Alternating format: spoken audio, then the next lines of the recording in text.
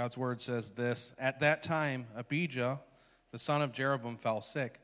And Jeroboam said to his wife, Arise and disguise yourself, that it be not known that you are the wife of Jeroboam. And go to Shiloh. Behold, Ahijah the prophet is there, who said of me that I should be king over this people. Take with you 10 loaves, some cakes, and a jar of honey, and go to him. He will tell you what shall happen to the child. Jeroboam's wife did so. She arose and went to Shiloh and came to the house of Ahijah. Now Ahijah could not see, for his eyes were dim because of his age. The Lord said to Ahijah, Behold, the wife of Jeroboam is coming to inquire of you concerning her son, for he is sick. Thus and thus shall you say to her. When she came, she pretended to be another woman, but when Ahijah heard the sound of her feet, as she came in at the door, he said, Come in, wife of Jeroboam. Why do you pretend to be another? For I am charged with unbearable news for you. Go tell Jeroboam, Thus says the Lord, the God of Israel, because I exalted you from among the people and made you leader over my people Israel, and tore the kingdom away from the house of David and gave it to you, and yet you have not been like my servant David, who kept my commandments and followed me with all of his heart, doing only that which was right in my eyes. But you have done evil above all who were before you, and have gone and made for yourself other gods and metal images, provoking me to anger, and have cast me behind your back. Therefore, behold, I will bring harm upon the house of Jeroboam, and will cut off from Jeroboam every male, both bond and free in Israel, and will burn up the house of Jeroboam, as a man burns up dung until it is gone. Anyone belonging to Jeroboam who dies in the city, the dog shall eat. Anyone who dies in the open country, the birds of the heavens shall eat, for the Lord has spoken. Rise, therefore, go to your house. When your feet enter the city, the child shall die. And all Israel shall mourn for him and bury him. For he only of Jeroboam shall come to the grave, because in him there is found something pleasing to the Lord, the God of Israel, in the house of Jeroboam.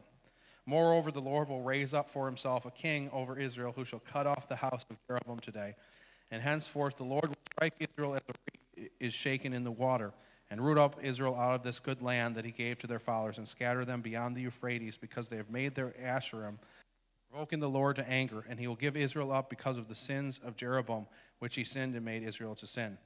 Then Jeroboam's wife arose and departed and came to Tirzah. And as she came to the threshold of the house, the child died. And all Israel buried him and mourned for him, according to the word of the Lord, which he spoke by his servant Ahijah the prophet. So as most of you know, last Sunday I got back, drove to Florida for a vacation, and it was a great time of kind of recharging as a family. But there was one particular day where things weren't working out so well. So this particular day we went to this island in southwest Florida called Sanibel Island. And there's a lot of traffic on the island, so we decided we were going to bike around a little bit. So we rented bicycles, and we traveled to this beach that was a lot farther than we thought it was. And so we're traveling there, get to the beach, spend a little time there, and we were having a good time. Then we start the way back, and we decided we were going to go on the scenic route back. And it was a lot longer than we were expecting it to be. But worst of all, while we were maybe a quarter of the way back, it just starts downpouring. And so we're pedaling away, trying to get there as fast as we can. And for me, it's just kind of an inconvenience. It's no big deal. But I'm carrying Paulie in the back. He's on this little cart, and he's just screaming at the top of his lungs because he doesn't want to get his feet wet. And so we finally get back to this place that we had rented them. We get dry, did a few other things on the island, and by that time it's early afternoon, and we didn't eat lunch. We had kind of a late breakfast, so we are starving. And there's nowhere we really saw to get a snack, and so we decided we were going to go to this mall, eat at the mall, which is about an hour away. So we go to leave the island, and there's only one way on and one way off. And we see there's an incredible amount of traffic there, and nobody's going anywhere. And so we're just sitting there, and every 5 minutes, maybe we move like 50 feet. And there's no other way off the island. That's the only way you can go. So we're just sitting there, starving to death, hoping that the traffic moves. And it didn't move. And it didn't move. Finally, we got to a place where we could kind of do a shortcut, and after an extended amount of time, we were able to get out from that traffic, and we're on the causeway. We think we're free. And then we hit more traffic, and more traffic, and more traffic. Everywhere we turned, it seemed like there were an insane number of people. And we're just traveling through this traffic, starving, looking forward to eating at the mall, spending some time at the mall. So, like I said, it was about an hour or maybe a little bit longer away from where we started. And so we get about 15 minutes away, and by this point, it's like 5:30 or something like that. And Stephanie decides she's going to look up the hours to see how long we're going to have at the mall, depending on when we get there. And, I thought a mall's closed at 8, 9, 10 o'clock, closed at 7 o'clock. And it's like 5:30. We're not even there yet. We haven't eaten. So by the time we would get there and eat, the mall would be closed. So then we decide we got to go back to the hotel. So we've been fighting through all of this traffic for nothing. And so we turn around, and then it's like, all right, what do we eat? Where do we go to eat? Couldn't think of anything. Finally, we thought about a place near the hotel, which was about 45 minutes away. And so we decided to order takeout from that place. So we go to that restaurant, pull in, and it is packed. We go to pull into like the to-go spot. There's no to-go spots. They're all filled up. So then we're just kind of sitting in the middle of the parking lot, and I go to look at my confirmation and realize I didn't get any confirmation. So I call the restaurant and tell them, hey, I didn't get any confirmation. They're like, oh, well, which spot are you in? I'm like, I'm not in a spot. I'm just sitting out here. Can you please just bring us some food, please? And finally they did. I'm sure you've had experiences like that where it just seems like everything you do, you face opposition. Like nothing is going the right way. And I imagine the people during Jeroboam's day who were truly following the Lord, imagine they felt that too. In just 2 generations, you saw this dramatic shift in Israel, whereas, just 2 kings prior with King David was the greatest of Israel's kings. It says that in the text that he followed the Lord with all of his hearts. He wasn't perfect. We know he made mistakes, but he followed the Lord. And not only was he just a king who led the people in battle, but he kind of led the people in the worship of God. And so he had this real heart for the Lord, and Israel kind of had that memory within her of that king who led the people in the Lord. Then his son Solomon, he was kind of a mixed bag in terms of his faithfulness to God. He kind of started out strong. He built the temple of the Lord, but then he kind of went astray at the end and followed after other gods. And then you get to Jeroboam, and at this point, the kingdom of Israel and Judah are split. And you get to Jeroboam, and Jeroboam isn't concerned about following the Lord at all. All he's concerned about is kind of political expediency. All he cares about is maintaining power, maintaining authority.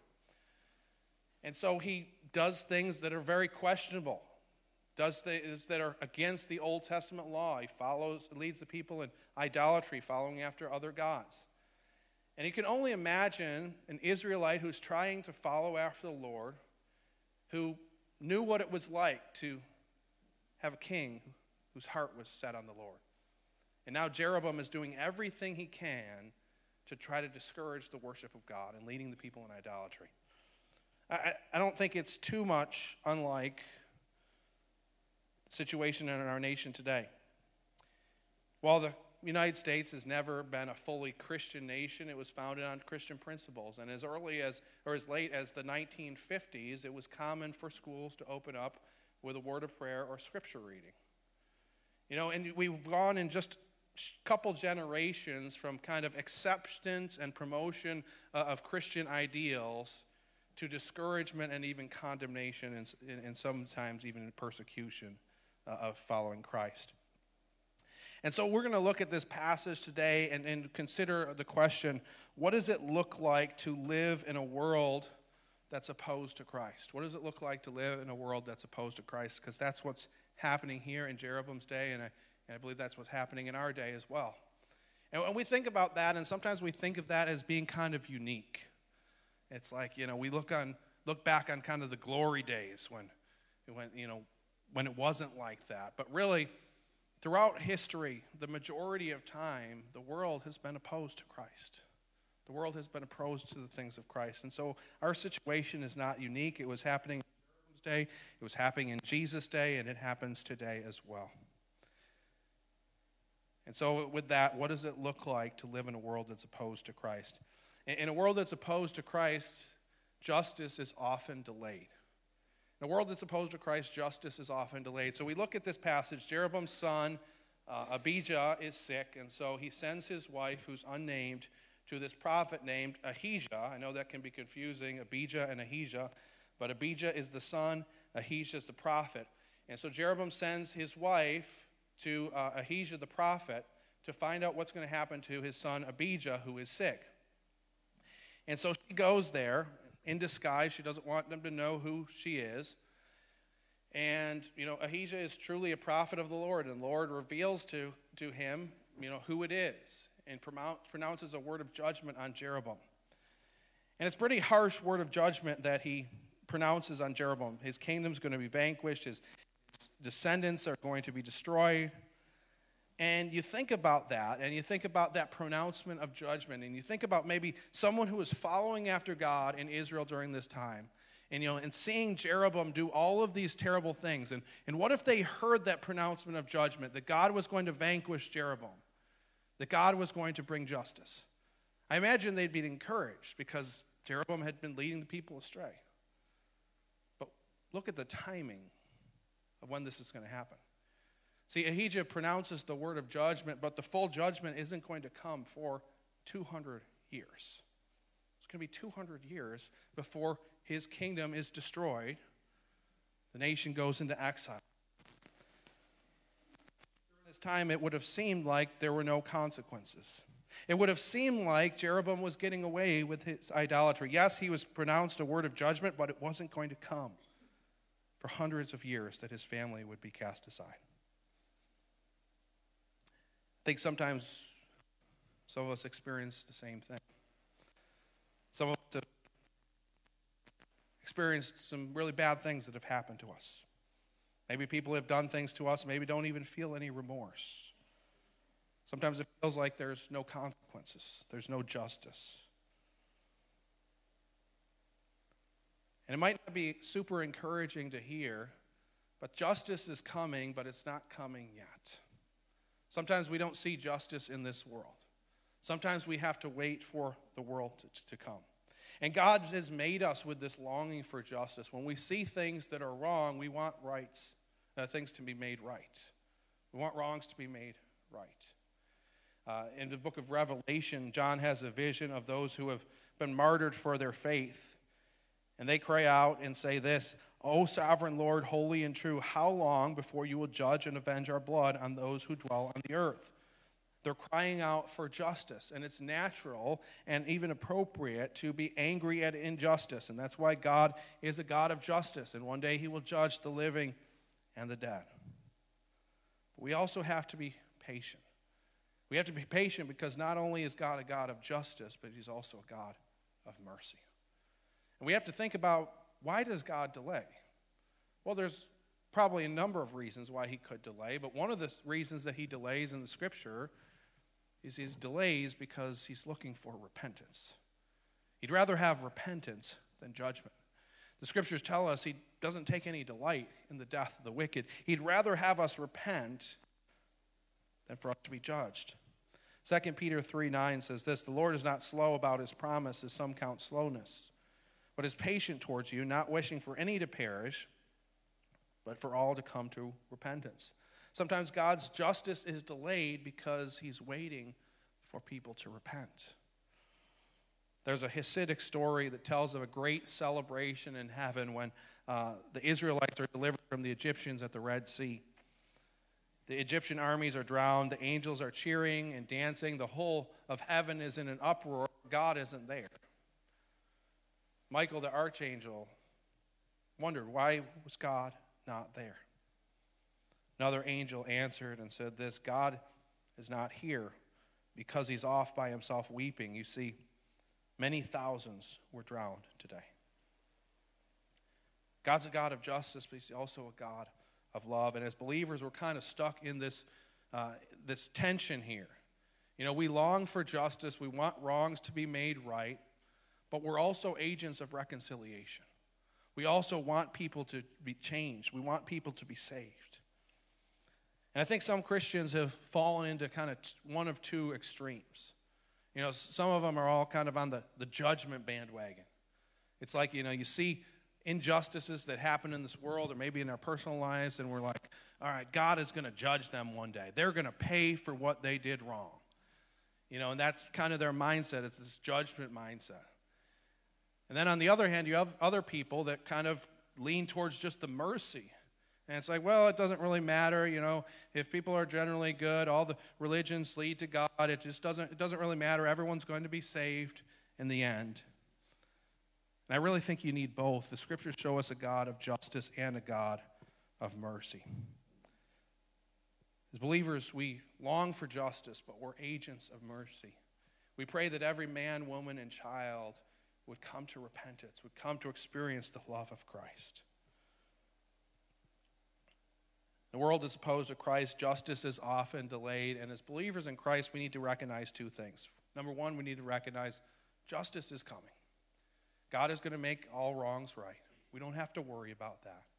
We don't have to worry about the injustices, that the scales are not going to be tipped in the right direction. God is a God of justice, and one day we will answer for what we do. We need to also remember why God delays. He often delays for repentance. He delays so that people would have a chance to turn to him before it's too late. So as believers, we're to be patient. Charles Spurgeon put it this way. He said, "Patience then, believer, eternity will right the wrongs of time." So in a world that's opposed to Christ, justice is often delayed. We don't often see the justice that maybe we long for. Injustice seems like it reigns. But secondly, in a world opposed to Christ, grace is often disguised. Grace is often disguised. In the passage, there's something I find quite remarkable. There's only one character in this story who's given kind of the affirmation of God, and that's Jeroboam's son, Abijah. But what's his lot? What's going to happen to him? He's going to die. He's not going to recover from the illness. Look again at what it says in verses 12 to 13. It says, "Arise, therefore, go to your house. When your feet enter the city, the child shall die. And all Israel shall mourn for him and bury him, for he only of Jeroboam shall come to the grave, because in him there is found something pleasing to the Lord, the God of Israel." Now, how is that grace? How is he's given the affirmation of God that there's something pleasing to God in him, and yet he's not going to recover, he's going to die. Well, I think we see a clue in verse 11. It says, "Anyone belonging to the house of Jeroboam who dies in the city, the dog shall eat. Anyone who dies in the open country, the birds of the heaven shall eat, for the Lord has spoken it." So part of the judgment that Jeroboam and his family are going to receive is that what's called post-mortem desecration. In other words, after they die, their bodies are going to be destroyed. Now, in our day and age, we don't think of that as being a huge deal. We might think of it as being kind of gross, but, we think, well, we're gone. I mean, it doesn't matter what happens to our body. We're not here anymore. It's not that big of a deal. But in the ancient world, it was a huge deal. In the ancient world, if your body was destroyed, it was kind of like you were destroyed. That's why it was such a big thing to be hung on a cross, to be hung on a tree. It was kind of like a curse of God. That not only do you die, but you're kind of cursed after death. And so it was a big deal in the ancient world, and that's Jeroboam's fate, because he had led the people in idolatry. He's not concerned with following the Lord at all, so that's his fate. That's the fate of his family, except for Abijah. It says in the text that Abijah, when he dies, all of Israel is going to mourn. All of Israel is going to honor him, and he's going to go to the grave in peace. And so we see that grace of God in this situation. We also don't know exactly why God chose to take him at this point. But I have some ideas. You have Jeroboam as your father, who's completely evil. And this young boy, we don't know how old he was, but he was pleasing to the Lord. And perhaps God wanted to spare him the kind of the pain of seeing his father's downfall. Maybe he wanted to spare him from becoming king and potentially facing all these temptations to be like his father. We don't know for sure, but we do know that there was grace in this situation. That God showed Abijah grace, even though it looked like tragedy. And God often does that. God often shows us grace, but in a world opposed to Christ, it's often disguised as an inconvenience or even as a tragedy. In 1979, May 25th, there was a man by the name of Dennis Waitley, and he was desperately trying to catch a flight from Chicago to Los Angeles. And he's rushing as fast as he can to get to the gate, and just as he gets to the gate, the door shuts. And he begs them to open the door, but they refuse. And he is livid. He goes right over to the ticket counter, and he's standing in line. He's ready to file a complaint, get his money back for the ticket. And as he's standing there in line, he hears a message over the intercom. The AA Flight 191 to Los Angeles had crashed upon takeoff. The engine on the left wing had separated from the airplane right after takeoff, causing the airplane to be unbalanced, to roll, and all 271 people on board died. It was the deadliest aviation accident in United States history. Of course, that changed him. Had he been on time, had he been on that plane, it would have been the last flight he ever took. Of course, he never registered his complaint, nor did he ask for a refund for his ticket. Instead, he took his ticket and put it in a visible place in his office, and whenever he was facing a hard time, he looked at that ticket and was reminded that every day is a gift. Sometimes grace is disguised as inconvenience, suffering, tragedy. We don't know always why God allows certain things to happen. Some of us over the last few years, we've experienced incredible tragedy. Maybe we've lost loved ones. Maybe we've lost a job. Maybe we've lost relationships. Maybe we've experienced a lot of physical pain. Maybe some of us have experienced emotional pain, anxiety, depression. Sometimes we don't know why God allows these things to happen. But we know that through all of those, God shows us grace. And we know that we can count on that we can bank on that because God declares it in Romans 8:28. Paul says, and we know that for those who love God, all things work together for good, for those who are called according to his purpose. Even in these circumstances, even in the valleys, God is showing us grace, even if it doesn't look like it. God loves us. He's our perfect Heavenly Father, and we know he wouldn't allow anything in our lives if it's going to ultimately harm us. A world opposed to Christ, God's grace is often disguised in inconvenience or suffering. Helen Keller once wrote this: when one door of happiness closes, another opens. But often we look so long at the closed door that we do not see the one which has been opened for us. God has a purpose for us as believers, and even in the difficult parts of life, those moments are infused with God's grace. So what does it look like to live in a world opposed to Christ? Often justice is delayed, grace is disguised, and finally, people are silent. In a world opposed to Christ, often people are silent. Again, remember what's happening here. Jeroboam's son Abijah is sick. His wife, presumably Abijah's mother, goes to Ahijah to find out what's going to happen to the boy. And she gets the pronouncement that he's going to die. As soon as she enters into the city, he's going to die. Now, her response is a little bit curious.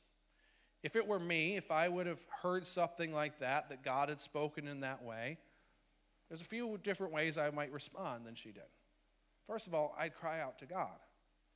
I'd cry out to God and say, God, why did you allow this to happen? Or why are you allowing this to happen? Can you show mercy to my son? We don't have any record of that. Second, she always didn't have to go back home. If she didn't go back home, maybe her son wouldn't have died. But we don't have any record of her doing anything.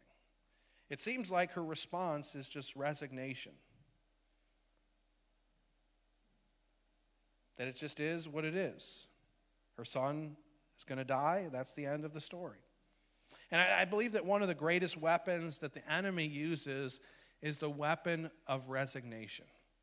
And what I mean by that is I believe the enemy wants to believe that your situation, your relationship, your world, they're not going to change. That they are what they are, and you just can't change them. It's like, you're struggling with this sin. Well, you just got to deal with it. You're never going to be able to conquer this sin. It's just the way you are. You're too deep in it. You just got to resign yourself to that. Wants us to be resigned to the state of our friends and loved ones. It's like, your friend, he or she, they're not Christians. They don't know the Lord. Well, they're never going to change. They're just the way that they are. You just got to resign yourself to that. Your marriage, your spouse is the way that he or she is. They're not going to change. Your relationship is never going to be happy and joyful. It's not going to change. I believe that Satan wants to keep us there.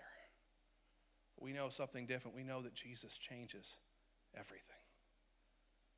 We can't just resign ourselves to the state of the world. We're not fatalists who just believes what happens, happens. When we see injustice, when we see things happening in this world that are not of God, we cry out to him. We know that he hears us. Sometimes he answers us in the affirmative. Sometimes he says yes. Now, we don't know what might have happened. What if this woman, Jeroboam's wife, would have cried out to God? Maybe God would have said, sure, I'm going to heal your son. We don't know that for sure, but perhaps it would have been the case. And sometimes when we cry out to God, God will change our circumstances in miraculous, dramatic ways. Sometimes he does say no. Sometimes he does say no. And when he does say no, it's not that we just kind of resign ourselves to that fate. We just accept that God is in control. And there's a difference between resignation and acceptance. Elizabeth Elliot put it this way: resignation is surrender to fate. Acceptance is surrender to God. Another writer says this: resignation lies down quietly in an empty universe. Acceptance rises up to meet the God who fills that universe with purpose and destiny. Resignation says, I can't, and God says, I can. Resignation says, it's all over for me. Acceptance asks, now that I'm here, Lord, what's next? Resignation asks, what a waste. Acceptance says, in what redemptive way can you use this mess, Lord? In the face of tragedy, in the face of a world that's opposed to Christ, God's people are not to be silent. God's people are to cry out to him with all of our hearts. Martin Luther King Jr. once said this: as my sufferings mounted, I soon realized that there were two ways in which I could respond to my situation, either to react with bitterness or seek to transform the suffering into a creative force. I decided to follow the latter course. May we not be silent in the face of a world opposed to Christ. John Piper writes this: darkness comes. In the middle of it, the future looks blank. The temptation to quit is huge. Don't. You're in good company. You will argue with yourself that there is no way forward, but with God, nothing is impossible. He has more ropes and ladders and tunnels out of pits than you can conceive. Wait, pray without ceasing hope. Let's not just resign ourselves to the things are the way that they are. Let's cry out to God. And oftentimes he will answer, and if not, we accept that he has a plan, that he has a purpose in what's happening. So those are three things. In a world that's opposed to Christ, justice is often delayed, grace is often disguised, people are often silent. And really what happens is the first two often cause the last one. Justice is delayed. It seems like evildoers kind of get the upper hand sometimes. It seems like people get away with things that they shouldn't get away with. Grace is often disguised. Sometimes we experience suffering. We experience things that we don't like. We don't understand why God does the things that he does. And then often what happens is that we become silent. We stop praying. Stop trying to fight against injustice. We just kind of resign ourselves to the way that things are. You think about Jeroboam's wife. It's like, why didn't she cry out to God? Why didn't she change her actions when she heard this word of the Lord? Well, there's a couple options. Number one, she could have just not believed that it was going to happen, but Given the fact that she had gone to the prophet and went back home, and we don't have any evidence that that's the case. But second, perhaps she believed that God couldn't or God wouldn't heal her son. That God didn't have the power to heal her son, or that God didn't have the attitude to heal her son. And that's often what causes us to become silent.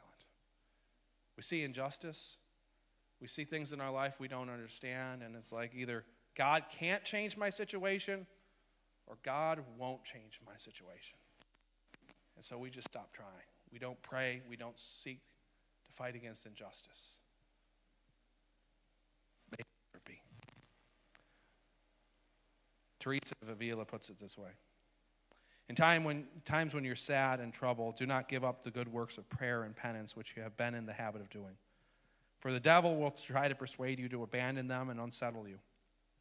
Rather, practice them more than before, and you will see how quickly the Lord will come to your aid. And I think the key in all of this, in closing, key is faith.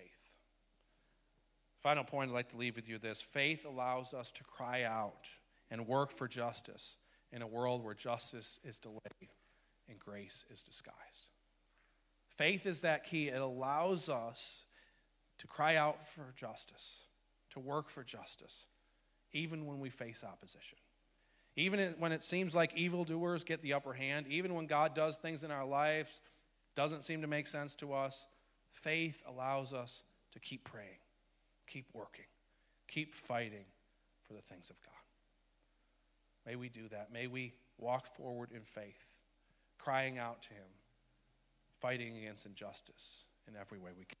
Let's pray. Lord, we thank you that you are the good and perfect Heavenly Father. We thank you that you hear our cries. We thank you that you're there for us in good times and in bad.